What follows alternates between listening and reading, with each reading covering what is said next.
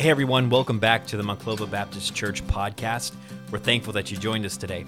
Hey, if you would do us a favor at the end of this episode, make sure that you follow us on our social, Instagram and Facebook, and subscribe to our YouTube channel and hit that bell button so that you get notified every time that we post new content. If you also want to stay connected with us beyond Sunday morning, make sure that you download the MRBC app on the Google Play Store or the App Store. Now let's dive in. Well, good morning, everyone. I am delighted to be here. I really am. I love being at Monclova Road Baptist Church. I love the spirit of this place, and I love your Missions Emphasis Month and the privilege I have to be part of it. So it's just a joy for me to be here. I'm sorry my wife and daughter are not with me on this trip, but I'm glad to be here. I would ask you to pick up one of the booklets for our ministry, Worldview Ministries. Our focus is entirely on Bible translation. We have 9 projects in 6 different countries, and you can find those on the guest welcome table out in the lobby there. Go out that door to the right, you'll find that, and pick up one of those on your way out and pray for us. Now, I hope this morning is not like what I'm about to share with you, but one preacher got up on Time Change Sunday and said, "You think you lost an hour last night? Wait till you hear me preach." I hope it's not like that for the next few moments, right? I do have an hour, right? I'm just kidding. I don't. John chapter 20 in your Bible, please. John chapter 20. John chapter 20. I want to speak to you this morning on the subject, sent by Jesus Christ. Sent by Jesus Christ. And if you will, find that text quickly, John chapter 20. I'm going to bow for a word of prayer, and then we will get right into the introduction and the message. Let's pray together. Lord Jesus, thank you for the privilege of opening your word. What a precious book. And what a wonderful mission you've invited us to join. And I pray that we'll see that in a very clear way today, a very fresh way that will challenge our hearts and draw us closer to you. I plead for your help and your Spirit's fullness for the next few moments. In Jesus' name, amen. We talk a lot about the Great Commission. If I were to ask the average Christian, where is the Great Commission found in the Bible? The average person would say, well, that's Matthew 28, 19 and 20. Go ye therefore and teach all nations, baptizing them, et cetera, et cetera. There are actually 5 commissions in the Bible. There's one found in Matthew, one in Mark, one in Luke, one in John, and one in Acts. Those 5 commissions make up what we call the Great Commission. And in recent months, and actually last couple of years, I've been doing a study on those 5 commissions, kind of a chronological study, the order in which they were given, because the order the Lord gave them is not the order of Matthew, Mark, Luke, John, Acts. All 5 were given between the resurrection day of our Lord and Ascension Day. That was a 40-day period. Each one was worded differently. There are some who would say the Lord gave the Great Commission once and the Bible writers just put it in their own words. But that's not true.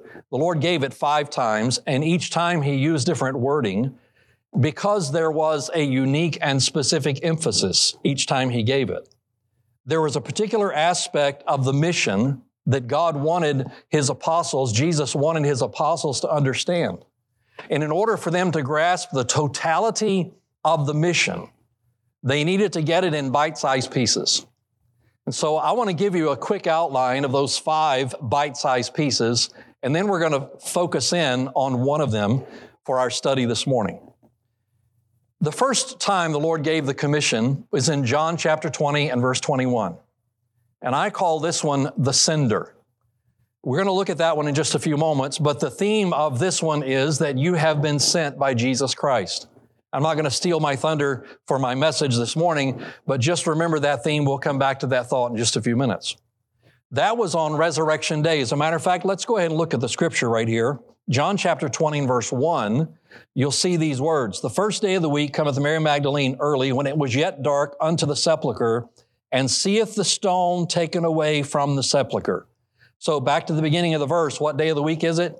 It's the first day of the week, and the stone has been taken away. You continue to read in this chapter, and you'll find out that there was nobody in there. Jesus had risen from the dead. She went back to get Simon Peter and John. They came running to the tomb, and the disciples learned that Jesus was risen. In verses 14 and 15, Jesus actually appeared to Mary there at the tomb and spoke to her. And then we get all the way down to verse 19, and you'll see these words. John 20, verse 19, then the same day at evening. So this is Resurrection Day. In the evening of Resurrection Day, then the same day at evening, being the first day of the week, when the doors were shut where the disciples were assembled for fear of the Jews, came Jesus and stood in the midst and saith unto them, Peace be unto you. And when he had so said, he showed unto them his hands and his side. Then were the disciples glad when they saw the Lord. Then said Jesus to them again, Peace be unto you. As my Father hath sent me, even so send I you. So I wanted to establish for you right here that this is the first day of the week. This is the first time the Lord gave a commission. We'll come back to that in just a few minutes. The second time the Lord gave a commission is in Mark 16:15. And this is about 8 days later, and you can compare Scripture with Scripture, and you'll find that Thomas wasn't there the first time the Lord gave it. So in Mark 16:15, he said, Go into all the world and preach the gospel to every creature. And I call this the scope of the mission, the sender of the mission, and now we have the scope of the mission. The third time the Lord gave it is in Matthew 28:19 and 20, and this takes place about 2 weeks later, and it is believed that it happens on a mountain in Galilee, perhaps the same mountain where the Lord gave the Sermon on the Mount. And it is believed that many, many people were present. This is probably what Paul was referring to in 1 Corinthians 15 when he said that the risen Lord was seen of above 500 brethren at once. He was probably referring to the occasion when the Lord said the words of Matthew 28:19, Go ye therefore and teach all nations. This is the strategy of the mission. The strategy is making disciples. And we don't have time to expound on that this morning. The fourth time the Lord gave the commission is in Luke 24:47, and I call this the subject of the mission. The subject is that repentance and remission of sins should be preached in His name among all nations, beginning at Jerusalem. And the fifth time the Lord gave the commission is Acts 1:8, but ye shall receive power after that the Holy Ghost has come upon you, and ye shall be witnesses unto me. So let me summarize this outline right here in one sentence.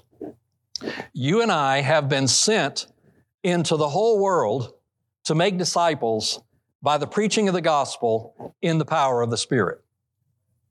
Brother Moses made the comment during the song service a few moments ago that we're thankful, I forget his exact words, but something about the Spirit of God helping us do the work of God. And it would be very discouraging if we were sent into the whole world to make disciples by the preaching of the gospel, and we had to do it in our own strength. But we have the Spirit of God to help us. I don't have time to expound on all 5 of those, but you can get my book later. I'm writing a book on it, okay? And I'll make sure you know when it comes out, all right? Now, I want us to look at John's commission this morning because I think John's commission is the most often overlooked, the most underemphasized. And the theme of this mission is, we are sent by Jesus Christ. The entire Gospel of John contains this theme of sending. The word send or sent in all of its forms appears 60 times in 21 chapters in the Gospel of John. So here's my first main point. My outline is very simple. If you're taking notes, you can see it on the screen, and it's not much to write down. Main point number 1, here it is. Jesus was sent by God the Father. Look at our verse again, verse 21 of John 20.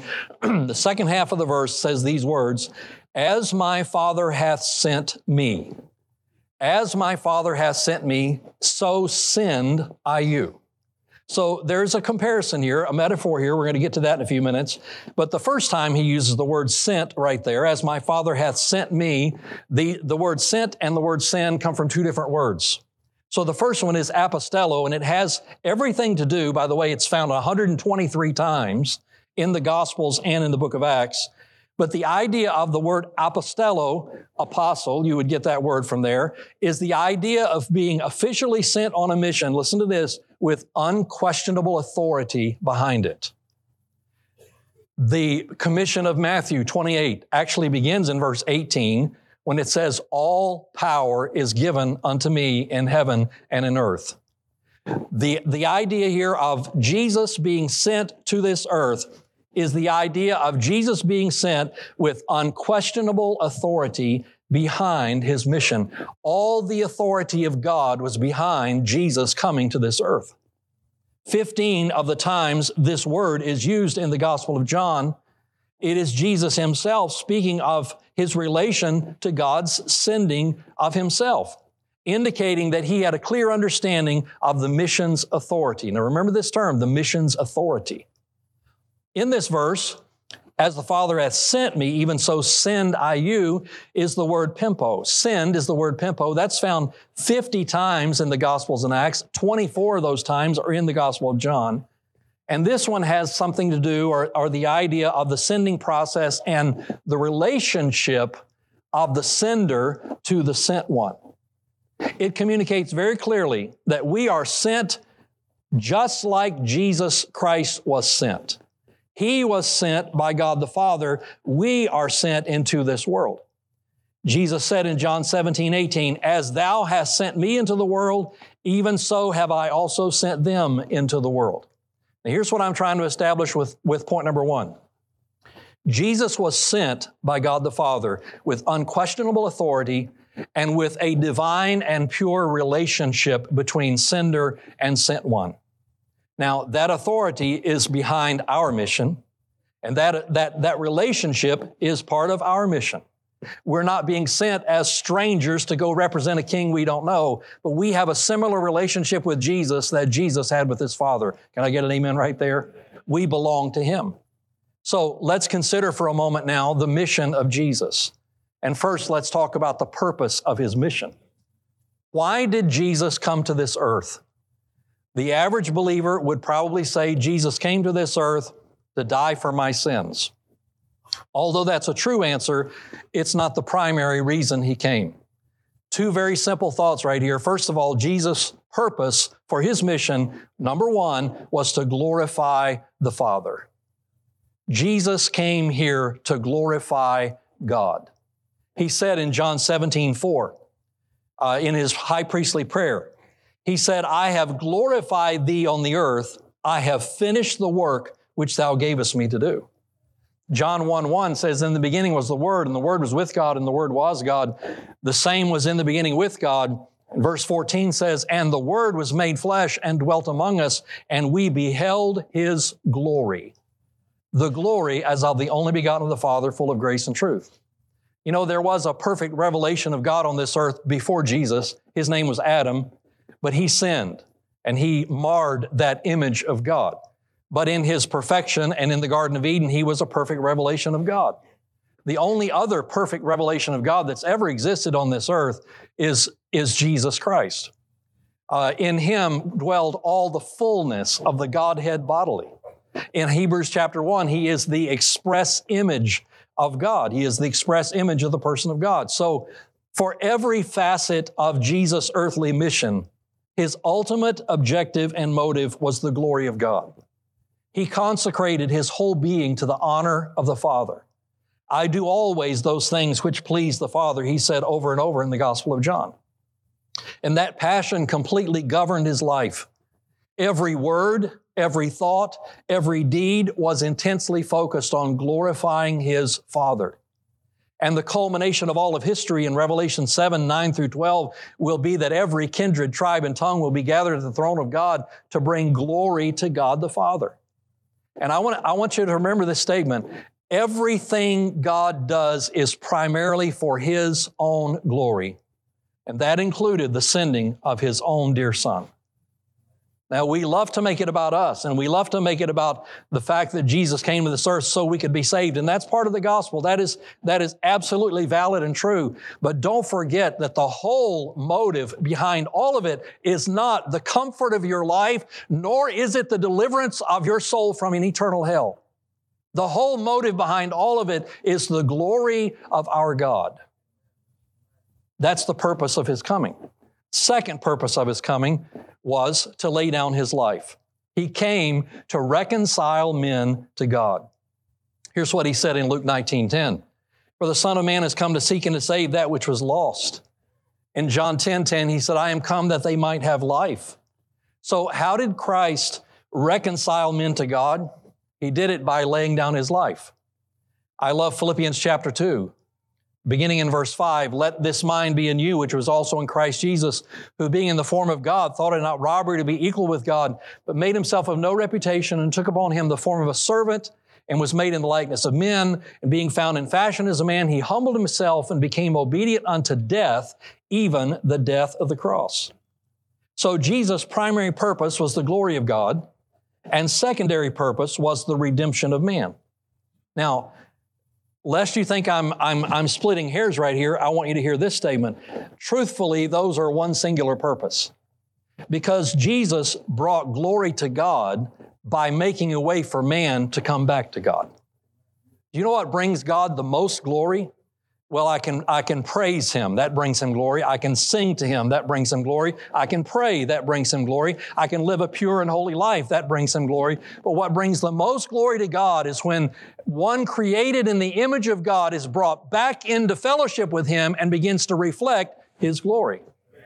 That's what brings Him the most glory. So here's the purpose of Jesus' mission. He came to glorify God, and He came to reconcile men to God. Now let's talk briefly about the characteristics of His mission. Philippians 2 that I quoted a moment ago, I kind of got ahead of myself quoting that, but it's such a wonderful passage of Scripture. Let this mind be in you. The very first mention in that Scripture of what Jesus did was that He humbled Himself. So the number one characteristic of Jesus' mission was humility. Let me ask you this. Could there be a greater humbling than to leave heaven and come to earth? Could there be a greater humbling than to be the Son of the eternal God and come down here to become a man? What a giant step for Him to come down. He sat on a throne, but He was born in a manger. The universe rested on His shoulders, and He sustains the worlds, but He was carried as a baby in Mary's arms. His hands put the stars in place, but He worked in a carpenter shop. He carved out the oceans, but He asked a Samaritan woman for a drink of water. He was praised by multitudes of heavenly hosts, but He was mocked and ridiculed and crucified by those He came to save. There is no greater example of humility. There is no greater example of sacrifice. He laid aside that to which He was divinely entitled for the sake of the mission of His Father. Sent by His Father, He humbled Himself to fulfill the mission. Characteristic number 2 is obedience. John 8, verse 29, Jesus said these words, "And He that sent me is with me." Please notice next time you read through the Gospel of John how many times you find Jesus referring to Himself being sent. He that sent me is with me. The Father hath not left me alone, for I do always those things that please Him. By Jesus' own testimony, listen to this, He walked in perfect harmony and in perfect obedience to His Father's will. Remember, He sent with divine authority. And He said, the Father hath not left me, for He is always with me. He sent by divine authority. He sent in that relationship He had with God the Father, and He lived out that relationship in perfect harmony and perfect obedience. The third characteristic of His mission was suffering. I believe Isaiah speaks most powerfully of what Jesus endured in Isaiah 53. You know the passage of Scripture, you're familiar with it maybe. Despised and rejected, bore our griefs, it says in verse 1, He bore our griefs. In verse 5, He was wounded, He was bruised, He was chastised, He was beaten. In verse 7, He was oppressed, He was afflicted. In verse 6, our iniquity was laid upon Him, and He suffered all of that, according to verse 5, for our peace and our healing. And what was His response to such extreme suffering? According to Isaiah, He opened not His mouth. He knew the authority of His mission, and He knew the relationship He had with the Father, and He knew the necessity of glorifying His Father and reconciling men to God, and He went through His mission in absolute obedience and absolute surrender to the suffering that it involved, and He didn't even open His mouth. He objected not one word. The fourth characteristic of His mission was commitment. Maybe these words are redundant, but do you know that by the age of 12, Jesus knew His mission? I think He probably knew it before that, but that's the first record we have of it in the Scripture when they went to Jerusalem for the feast, and they were returning back to Galilee, and they left Jesus, and 3 days later they found out He wasn't with them. They went back and found Him in the temple, speaking with the scribes and the lawyers, and here's what He said to Joseph and Mary, "Wist ye not that I must be about my Father's business? I know I'm your son, but I'm His son. And I'm on mission because He sent me to this world." Here's what Jesus said in John 6:38. "For I came down from heaven not to do mine own will, but the will of Him that sent me." John 9:4. "I must work the works of Him that sent me. While it is day, the night cometh when no man can work." So from beginning to end, Jesus was committed to this mission. So humility, obedience, suffering, commitment, and number 5, death. Philippians 2, verse 5 through 8 leads us to that. He humbled Himself and became obedient unto death. You like this phrase, I know. Jesus was born to die. There's no simpler way to express it. He came to lay down His life for the salvation of the lost, humbling Himself all the way to death, even, Philippians 2 says, even the death of the cross, so that you could live. Amen? So let me summarize the life of Jesus and His mission. Jesus came to glorify God by laying down His life to bring men to God. Jesus was sent by God the Father. Main point number 2, we are sent by Jesus Christ. Now this is such a powerful connection. We are sent by Jesus Christ. Look at our text verse again. "As my Father hath sent me, even so send I you." I don't think there's anybody in this room that would question that there was an eternal plan that included Jesus coming to this earth to pay the price for our sins. Can I get an amen right there? Everybody knows that. Everybody believes that. An eternal plan that meant Jesus would come to glorify His Father and lay down His life for us. Do you realize that the eternal plan includes you? Because Jesus Himself said, "As the Father sent me, even so send I you." You and I are sent with the same authority and purpose. And there are 2 parts of this that really give it a force, a power. The word "as" means in like manner. It means the believer is sent with the same authority.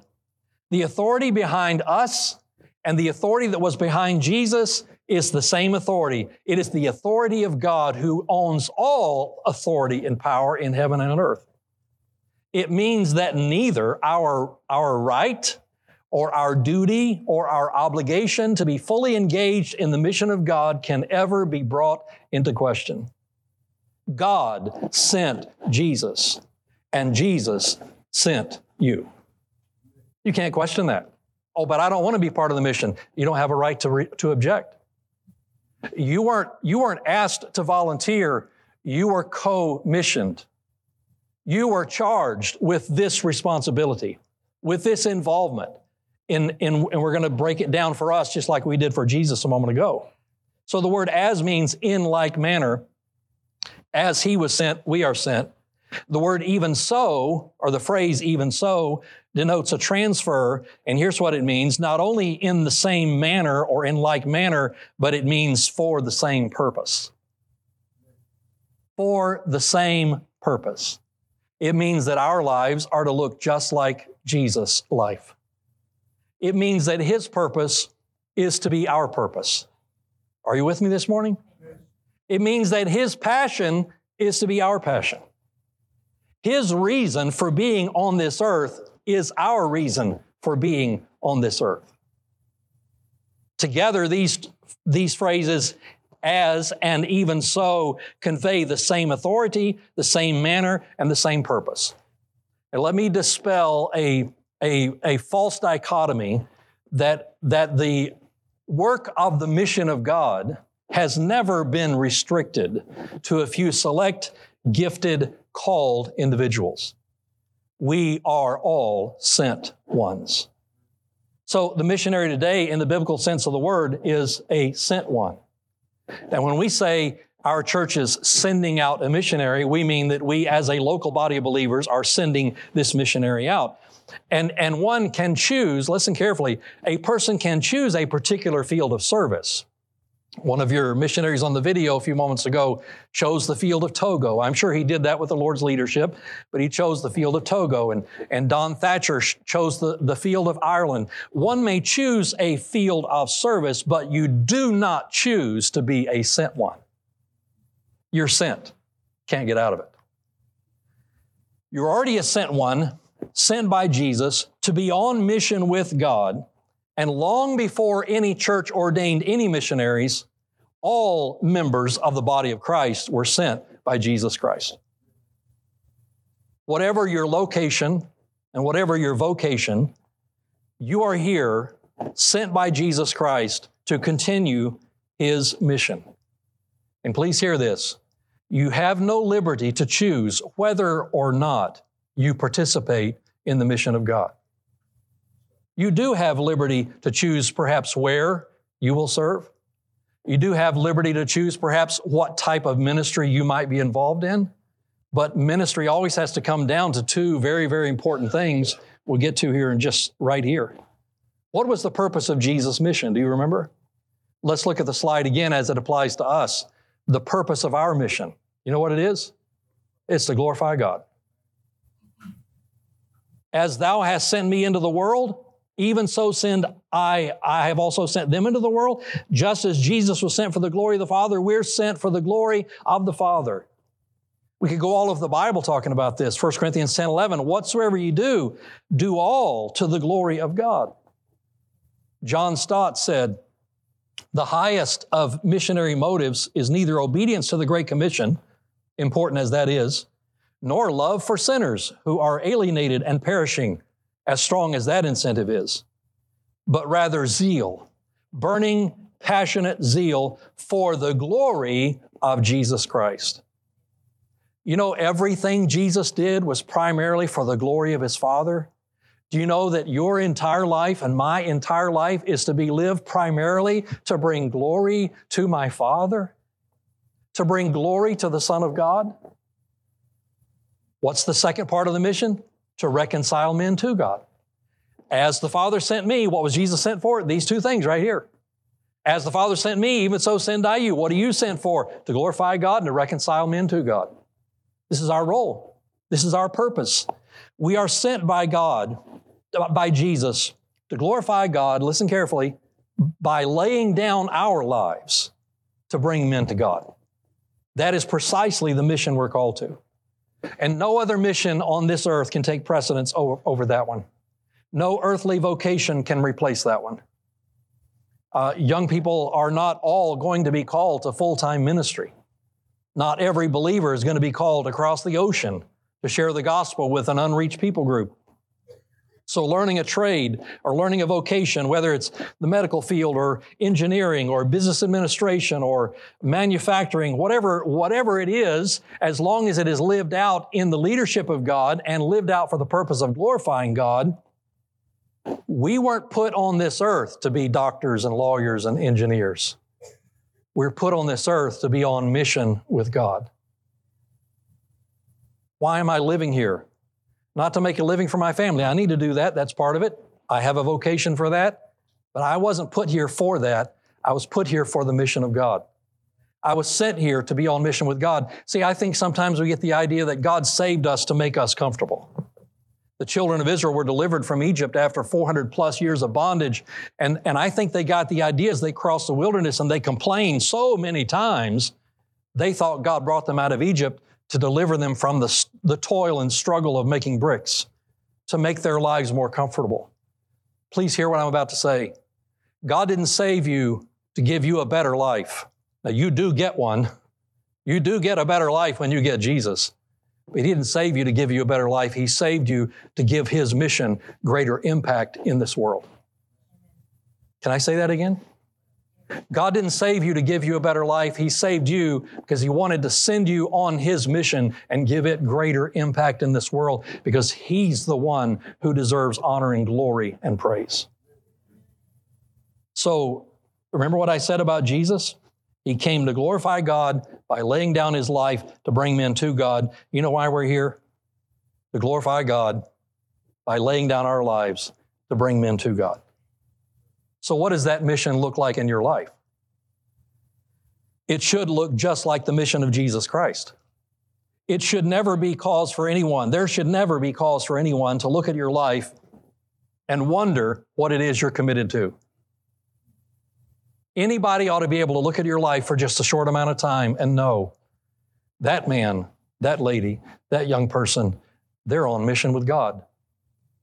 They're living their lives to His glory, and they're doing everything they can to see that the gospel is known and the glory of God is propagated, and people hear the name of Jesus and they hear the gospel story that can bring them into the family of worshipers so God can receive more praise. The characteristics, remember we talked about the purpose of His mission and the characteristics of His mission. Let's look at those for us. Same. You could probably guess, right? As the Father sent me, even so send I you. So what did His look like? Here's what ours looks like. Humility. It isn't about us. He doesn't owe us a comfortable life. He doesn't owe us a peaceful existence. We are to humble ourselves to accept whatever requirements or conditions come in carrying out His mission. Humility and sacrifice are partners in the life of one fully engaged in the mission. And that should loosen our grip on the comforts of this life. That should eliminate the long list of comforts we feel we have a right to. Answer these questions, would you? Am I willing to lay aside anything and everything for His mission? Am I willing to forsake all preconceived notions of what my life should look like? Are the things of earth still bright lights for me, or have they grown strangely dim in the light of His glory and His grace?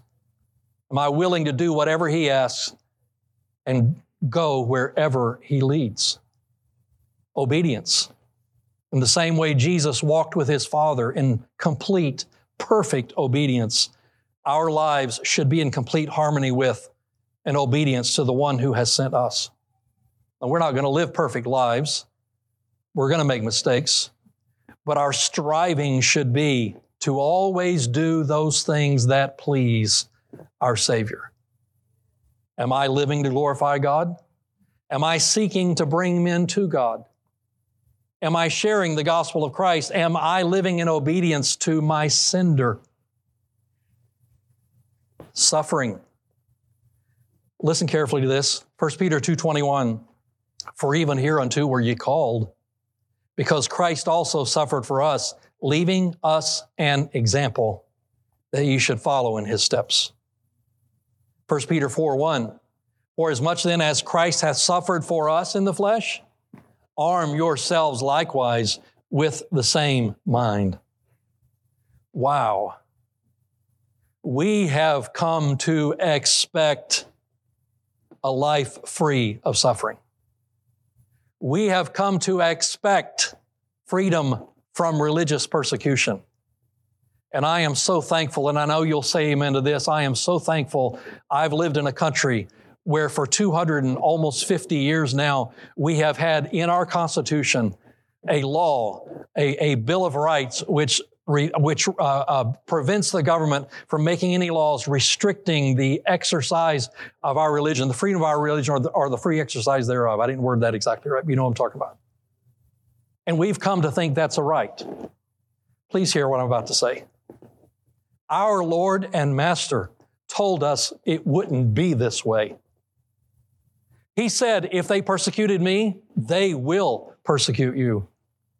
You know what I think we need right now, especially in the day we're living in? We need to start arming ourselves with the mind of suffering.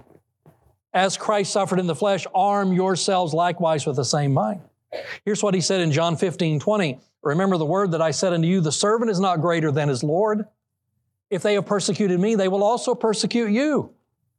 But all these things will they do unto you, listen, for my name's sake. For my name's sake, because they know not him that sent me.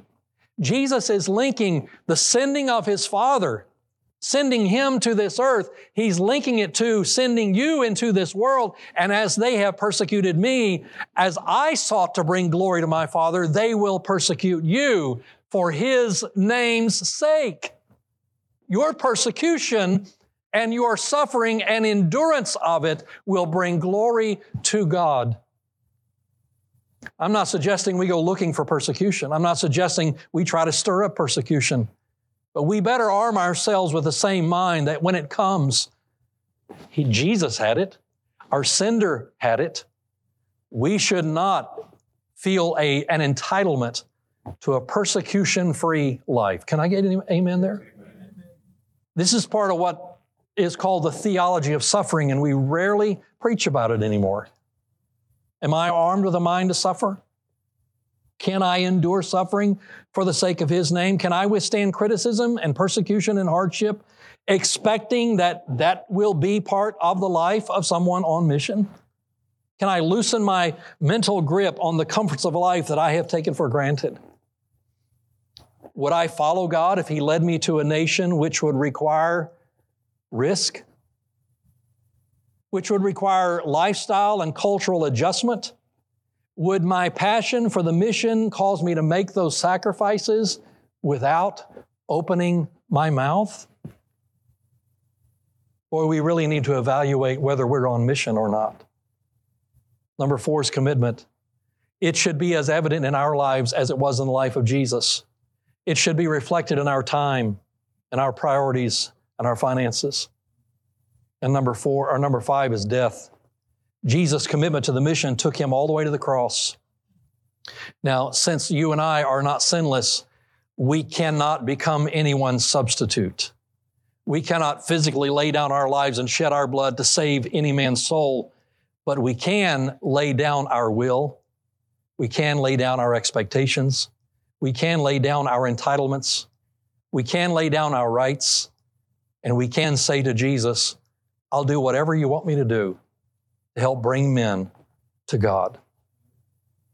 We sang it in this service. For this cause I live.